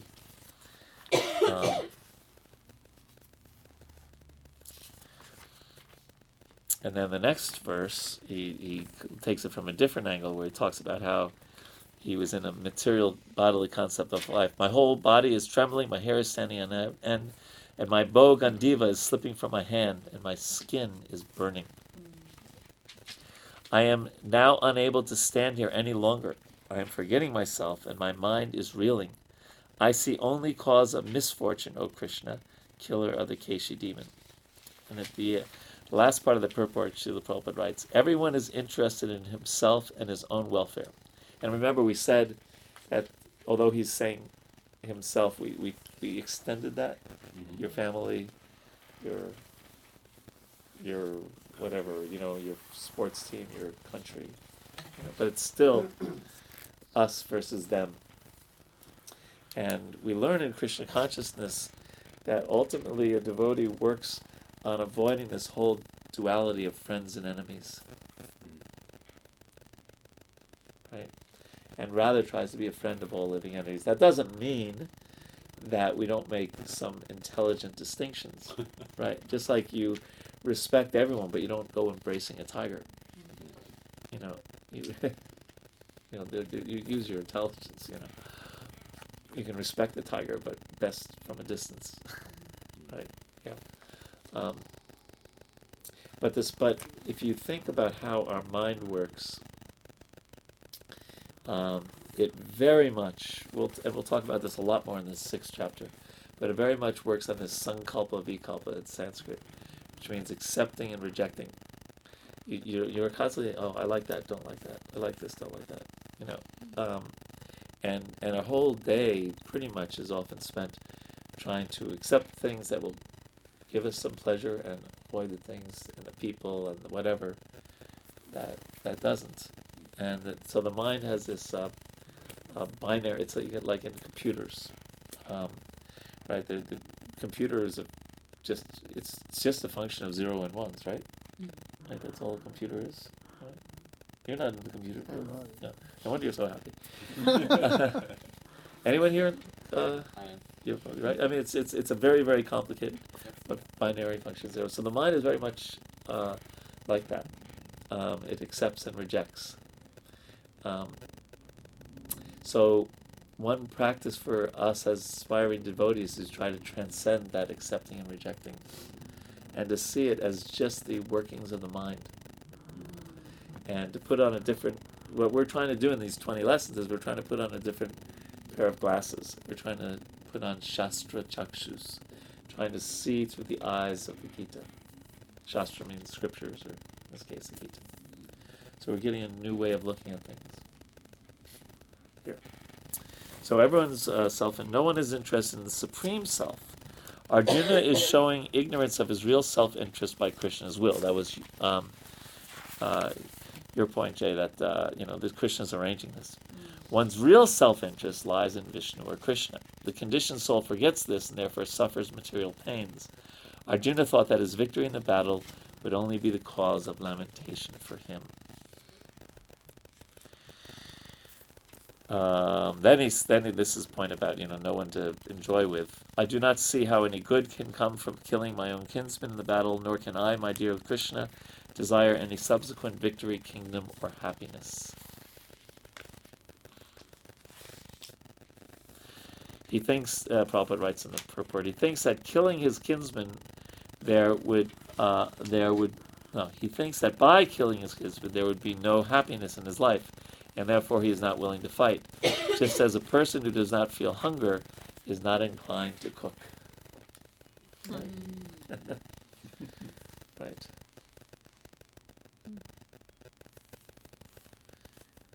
Yeah, if you ever like not have an appetite, so even like the best looking pizza, there's no attraction. If there's no digestion, it happens a lot when we go to India sometimes. Then right, there's no no interest in it. Yeah. O Govinda, that's a name for Krishna. Of what avail to us are a kingdom, happiness, or even life itself, when all those for whom we may desire them are now arrayed on this battlefield? O Madhusudana, there's all, these different names for Krishna, he's choosing them carefully because they have meanings. When teachers, fathers, sons, grandfathers, maternal uncles, fathers-in-law, grandsons, brothers-in-law, and other relatives are ready to give up their lives and properties and are standing before me, why should I wish to kill them, even though they might otherwise kill me? O maintainer of all living entities, I am not prepared to fight with them, even in exchange for the three worlds, let alone this earth. What pleasure, see, he wants pleasure, will we derive from killing the sons of Dhritarashtra? And here's that point in the purport where he writes, everyone wants to show his opulence to friends and relatives, but Arjuna fears that all his relatives and friends will be killed on the battlefield, and he will be unable to share his opulence after victory. This is a typical calculation of material life. The transcendental life, however, is different. Since a devotee wants to satisfy the desires of the Lord, he can, Lord willing, accept all kinds of opulence for the service of the Lord, and if the Lord is not willing, he should not accept a farthing. So, although this is not the American dream, the idea is that some devotees of Krishna, of God, are very opulent, and some are very poor, and it would be very hard to know who's happier. Right? Like I have a friend who is, he's very, very, very wealthy. I mean, like crazy wealthy. Okay. And he said that it's, he didn't give away all his money, but he has said that there's some real downsides. There's some real curses in it, and the biggest one he finds is you don't really know who your real friends are, because everyone's trying to buddy up to you, but for what reason, right? And so, and it's interesting because his daughter, when she was comes from a well-known family, and when his daughter was associating with the gentleman that eventually she married, she didn't tell this person her real last name or her, financial situation until they were dating for 4 months. Wow. Because she didn't want, again, him to be interested in her for the wrong reasons. Right. So it's not an easy thing to do, because of course we all need basic necessities, a roof over our head and clothing and food and things like that. But a devotee ultimately is in that surrendered mood that let's see what Krishna arranges. And for them, for their own needs, they can live simply. Simple living and high thinking is actually it came from Gandhiji originally. That saying, and Prabhupada adopted that. He liked that, simple living and high thinking. and we should, rather than high living, simply thinking. that is something we don't want, right? But this is taking it even to a higher level, that that the devotee leaves it up to Krishna, and then we have our karma, going on.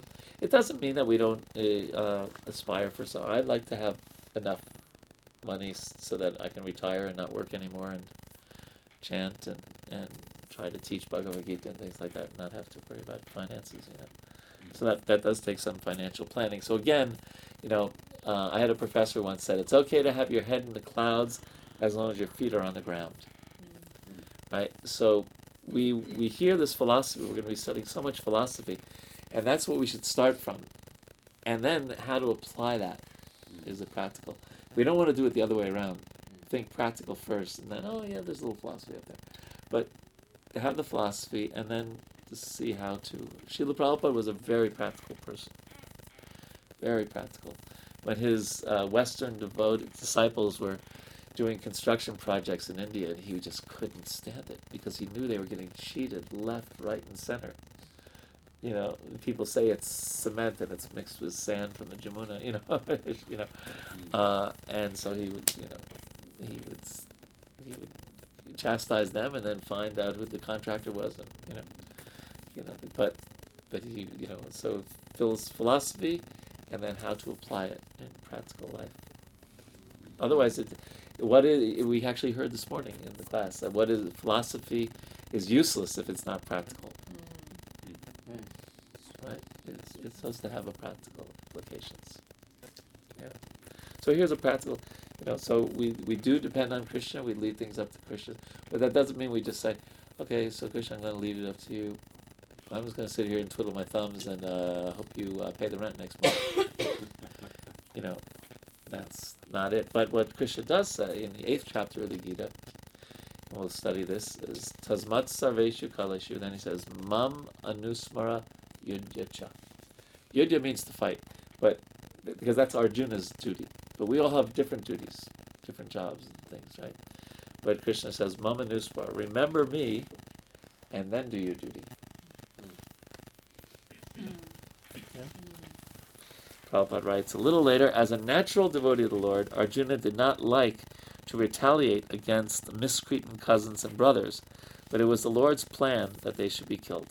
The devotee of the Lord does not retaliate against the wrongdoer, but the Lord does not tolerate any mischievous done to the devotee of the miscreant. So this is an interesting relationship between us and Krishna as we become devotees.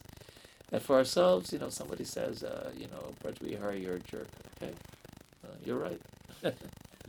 Tell me something I don't already know. Right? But if a devotee hears something said against another devotee or against Krishna, they get very upset. Similarly, Krishna, he can tolerate people saying stuff about him, but if they do something against his devotee, he gets very upset. Yeah. That's like a big brother, little sister kind of thing, or like a sibling kind of thing. Yeah. Like siblings can pick on each other, but if like an outsider picks on the sibling, then they're ready to. Yes. Yeah.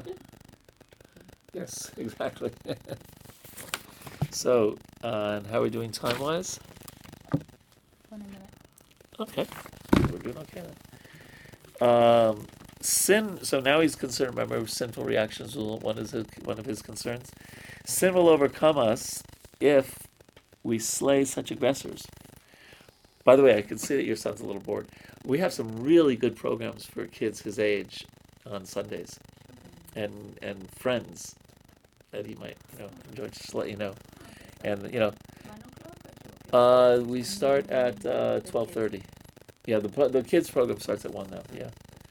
Yeah, but they they hang out and they they get along with each other. A lot of kids his age, they hang out. Yeah, they hang out. They're good kids also. 11, 13, 12. Thank you for coming. Yes. So here's that concern about sinful reactions. Sin will overcome us if we slay such aggressors. Therefore, it is not proper for us to kill the sons of Dhritarashtra and our friends. What should we gain, O Krishna, husband of the goddess of fortune, and how could we be happy? There he is again. He's worried about his happiness by killing our own kinsman. Now, and then in the purport there's this discussion about 6 kind of aggressors. Now, this is a general statement, it seems to say, but actually, if you know the Mahabharata, all 6 of these things happened to the Pandavas. They were administered poison, their house was set fire. All this, so it has a specific reference.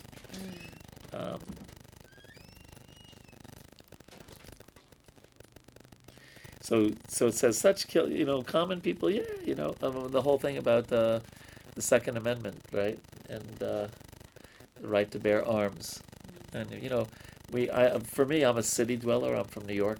I haven't touched a gun in my life, but I've worked recently in Louisiana, and everyone's got guns. The person I was talking to, he had 10. I just grew up shooting guns. Like he said, the first time he shot a gun was 7 years old. So it says here, such aggression is quite befitting of an ordinary man, but Arjuna was not an ordinary. He was saintly by character, and therefore he wanted to deal with them in the saintliness. That kind of saintliness, however, is not for a Kshatriya.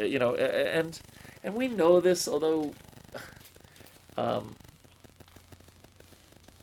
I kind of felt bad because I knew we were leaving the this class kind of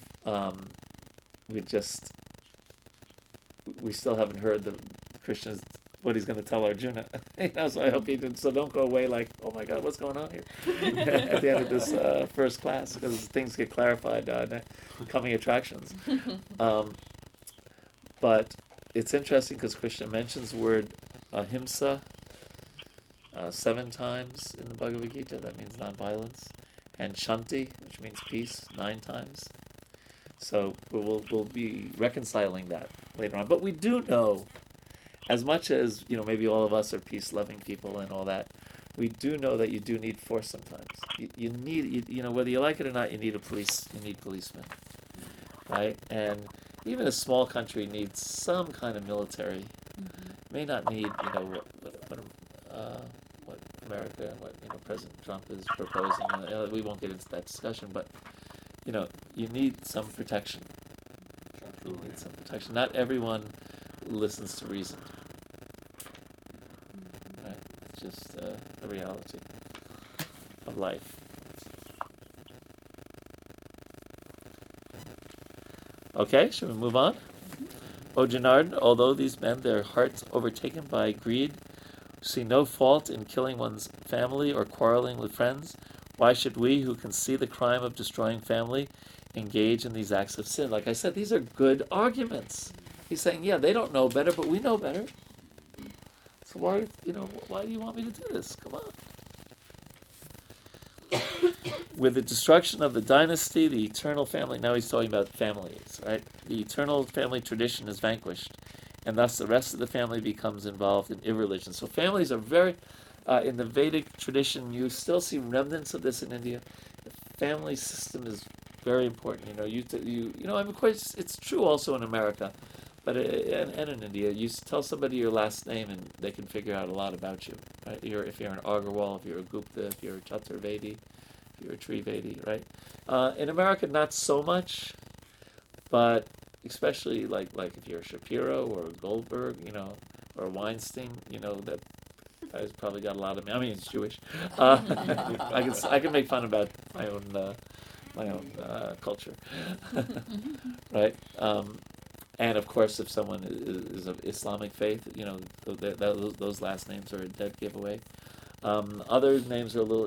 America's not. There's a lot of names you wouldn't really know just by name, right? But anyway, family tradition, very important. And in most Hindu families, you'll see in India, people will have, let's say their parents have expired, they're no longer. They'll have large, not just a little, but they'll have large pictures on the wall, right, of the family traditions. When irreligion is prominent in the family, O Krishna, the women of the family become polluted, and from the degradation of womanhood, becomes unwanted progeny. So again, this is like, you could read the front page of the New York Times today, right? That, people aren't pious, and what do? The first thing they do is they start mistreating women. And, not the first thing, but it's just, who knows what this is going to stop, because all we're hearing about is the famous people, right? And I deal with sexual harassment and sexual assault, especially in the National Park Service, in my job, and that's been highlighted in a lot of newspaper articles and things. It's quite prominent. National Park Service. Yeah, it's been very bad. It's difficult because people, they go on these, sometimes you'll have like a, women scientists going down the Colorado River, and they'll go on like a 2-week journey. There's no bathrooms or anything, and usually the rowman, the guy in charge of the boat, is a man, and there's been really bad things going on there, and also just in general, Park Service and Fish and Wildlife Service, they have these small outposts of 4, 5, 6 people, and it's just breeding grounds for all kinds of trouble. And what's said here is there's a system in Vedic culture, or in Krishna consciousness even, that the consciousness of the men and women at the time of conception attracts a certain kind of soul. And so here, unwanted progeny, when people are just having sexual relationships for the fun of it, and no idea of trying to bring a pious soul into the world, well, you don't know what, it's a roll of the dice, so to speak. So actually, for ISKCON, for people who have taken vows, Srila Prabhupada actually told us to chant extra japa before conceiving a child, and trying to conceive a child, and it's quite a not that we're going to have a whole discussion about sex here, but it's quite an interesting experience, because it takes on a whole, like, almost spiritual dynamic of trying to bring a good soul into the world, and praying to Krishna. Can I say something? Yeah. Into this. So, another perspective to this shloka could be that because dharma is something like a guide for the family. Right. Right. And at least in Hinduism or in India, it's seen like woman is the key of the family. Correct. Because she drives the family. Right. By feeding, most of the time by thinking and all these things. The hand that rocks the cradle rules the world. Yeah. So when the woman of the family is polluted, it means like if she start thinking in a wrong way because of the adharma, then that leads to the wrong thinking son or daughter. Exactly. So this could be another perspective. No, it's the same. I think it's the center part of Yes, and it comes up in the next verse. Let's go on to that. An increase of unwanted population certainly causes hellish life both for the family and for those who destroy the family tradition. The ancestors of such corrupt families fall down because the performance for offering them food and water are entirely stopped. So I don't know how much everyone's familiar with the idea of Shraddha, but this is so the idea is that if one performs some rituals, we'll just leave it at that, for deceased people, you can benefit them because they're the soul, they're not the body, right? So they're still living somewhere. But we're going to find out later in the Gita that such things are on this level, and Krishna wants us to come up to this level, right? And so it's even said on this level that when one becomes a great devotee of God, then so many generations of families get spiritual advancement due to that, both forward and backwards. You still with us, Marisol? Yes, I'm here. Okay, yeah. Sounds like you're having lunch. No. Okay. We just heard some shifting around and stuff. Okay, no, I was on mute actually. Okay, no problem. There may be others on line also. I'm not sure. Okay. By the evil deeds of those who destroy the family tradition and thus give rise to unwanted children, all kinds of community projects and family welfare activities are devastated. So, yeah, there's a culture, and he's afraid that the culture is going to be ruined. Yeah. Yeah, I mean, culture has changed so much in America. Even so, I'm 59 years old. Well, just like a simple thing, right? That before, didn't we mention this last week? Before Watergate, 1973. Is that right? Nobody ever openly, no journalist would openly criticize president. A lot of journalists knew Kennedy had so many girlfriends, and you know, and so many, you know, Marilyn Monroe, so many, but there was a respect for the office, and you know, it was just, that was the culture. And then these two guys, Woodward and Bernstein, I think they were right, the investigators for Washington Post, they blew open this whole stupid thing that then President Nixon, and so then, you know, investigative journalism was born, and now, you know, like, you know, I mean, God, right? It's an all-out war, right? Yeah. You know, late night comedians, they make their money by criticizing, you know, politicians and things like that. It's just open. So that's just one example of culture that's changed so much, you know. Or yeah,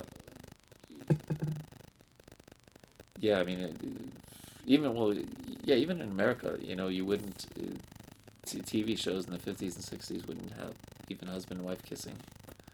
They had two single beds, right? Yeah, in yeah, the family, that's right. Yeah, right.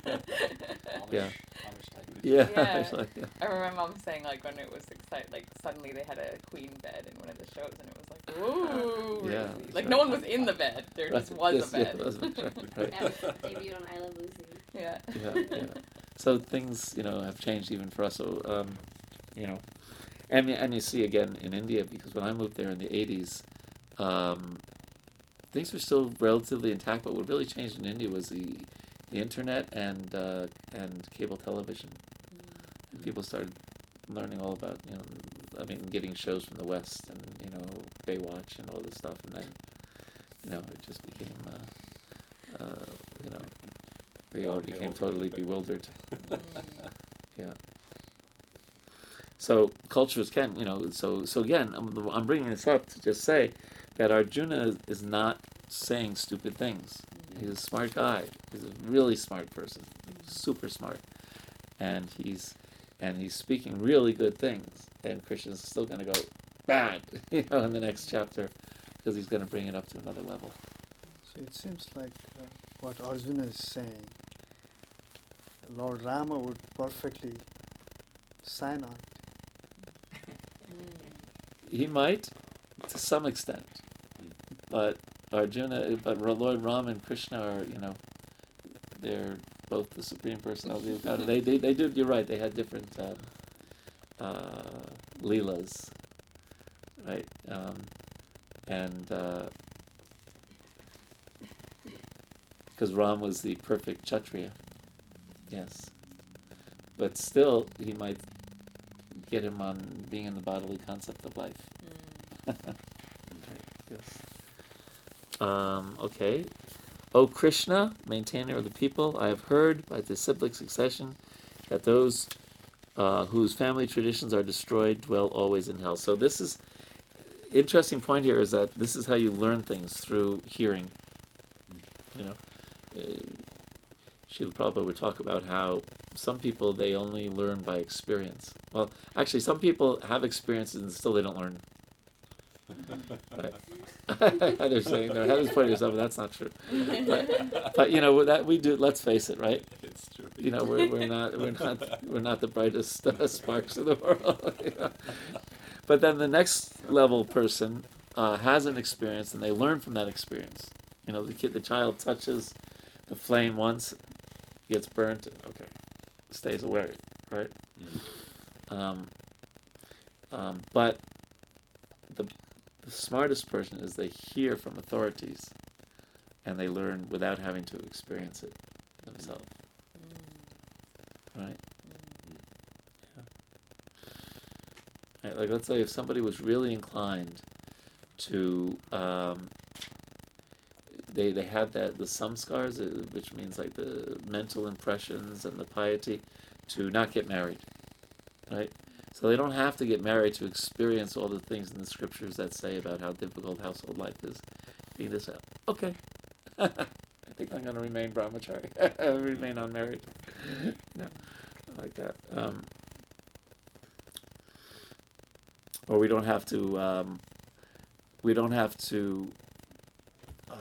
Experience how addictive opiates are, right? To just say, okay, don't think I want to go there, right? Like that. You just read about it. That's an example, right? Hearing about something and then not having to experience it. Yeah. So he's making a good point. He said, I've heard him from disciplic succession. But it wasn't necessarily the spiritual disciplic. There's different disciplic successions. And, here. Arjuna bases his argument not on his own personal experience, but on what he has heard from authorities. That is a way of receiving real knowledge. And what to speak of knowledge of the spiritual world? Right? How are you going to... There's only, there's ascending and there's descending, right? Knowledge. Now, ascending, of course, is very... It's what people consider basically the main way to... Well, no, that's not fair. But ascending knowledge is important in this world, right? That, how do you come up with a cure for a disease, right?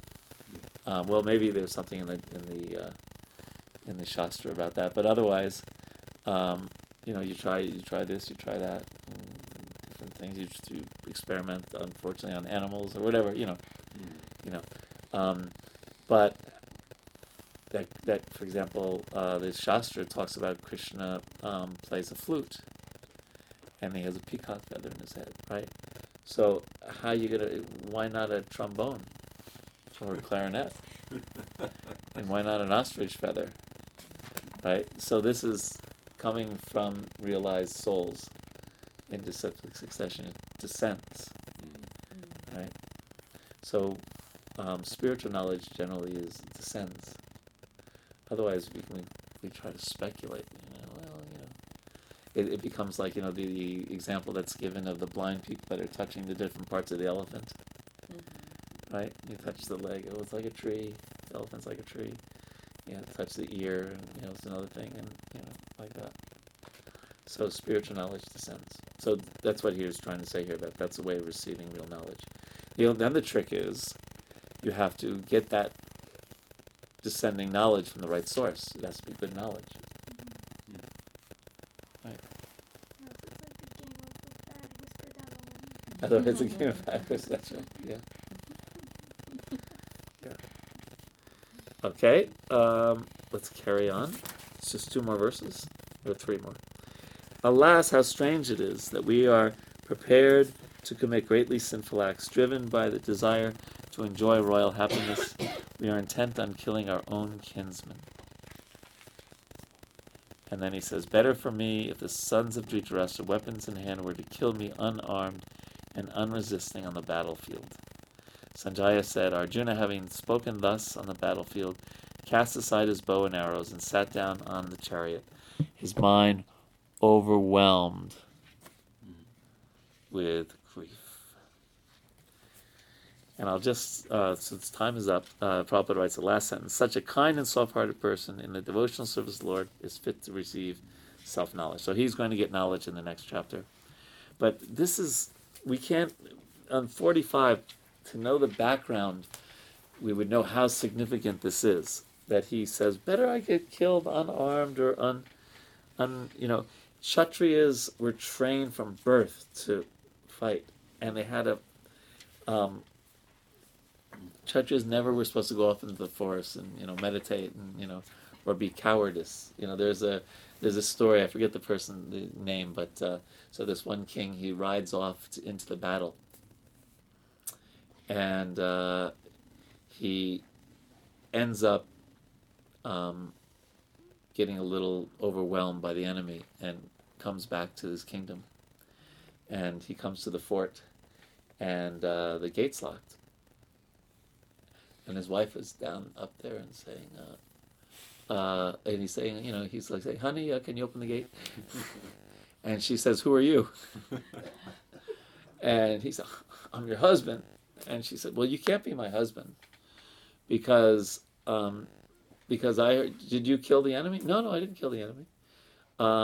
Well, you can't be my husband because my husband's a Kshatriya, and he would either kill the enemy or die on the battlefield. There's no third choice. So you can't. I'm not letting you in. Oh, and the call just failed just now.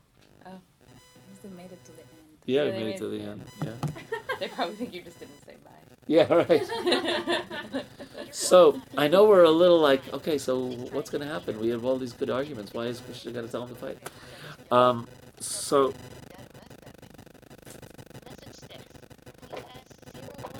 that didn't work. Anyway, I think she'll be okay. So the homework assignment for next week is read the first 39 verses, and it's very. So just to give you a little overview quickly, the first 10 verses, the first few verses still is Arjuna giving one more reason not to fight. He's uncertain. And then Arjuna says, listen, you know what? I'm totally confused. Now I'm your disciple. Please instruct me. And Krishna instructs him. And from verse 11 to verse 30 is the basis of any good culture. The difference between the body and the soul. But then it's very interesting. Verse 31 to 38. Yeah, just read to 38 actually. After Krishna talks on this level about the soul, he goes down some notches and says, well, if you think you're your body and you think you're in a Kshatriya, you should still fight. So he's kind of checkmating him from different positions. So, but the verses 11 to 30, the difference between the body and the soul, Krishna doesn't repeat it ever again in the Gita because it's just supposed to be the pratishtha, the basis of all knowledge. Okay, and the second chapter is called, it's like a table of contents. It covers a whole bunch of different stuff. So the last question though, next week is the Saturday of Thanksgiving weekend. So should we meet, or is everyone dispersed in different places? I'm going to be Long Island, that's where I was born. Actually, my brother's wife, she's Jewish. Oh, no wonder he's so happy.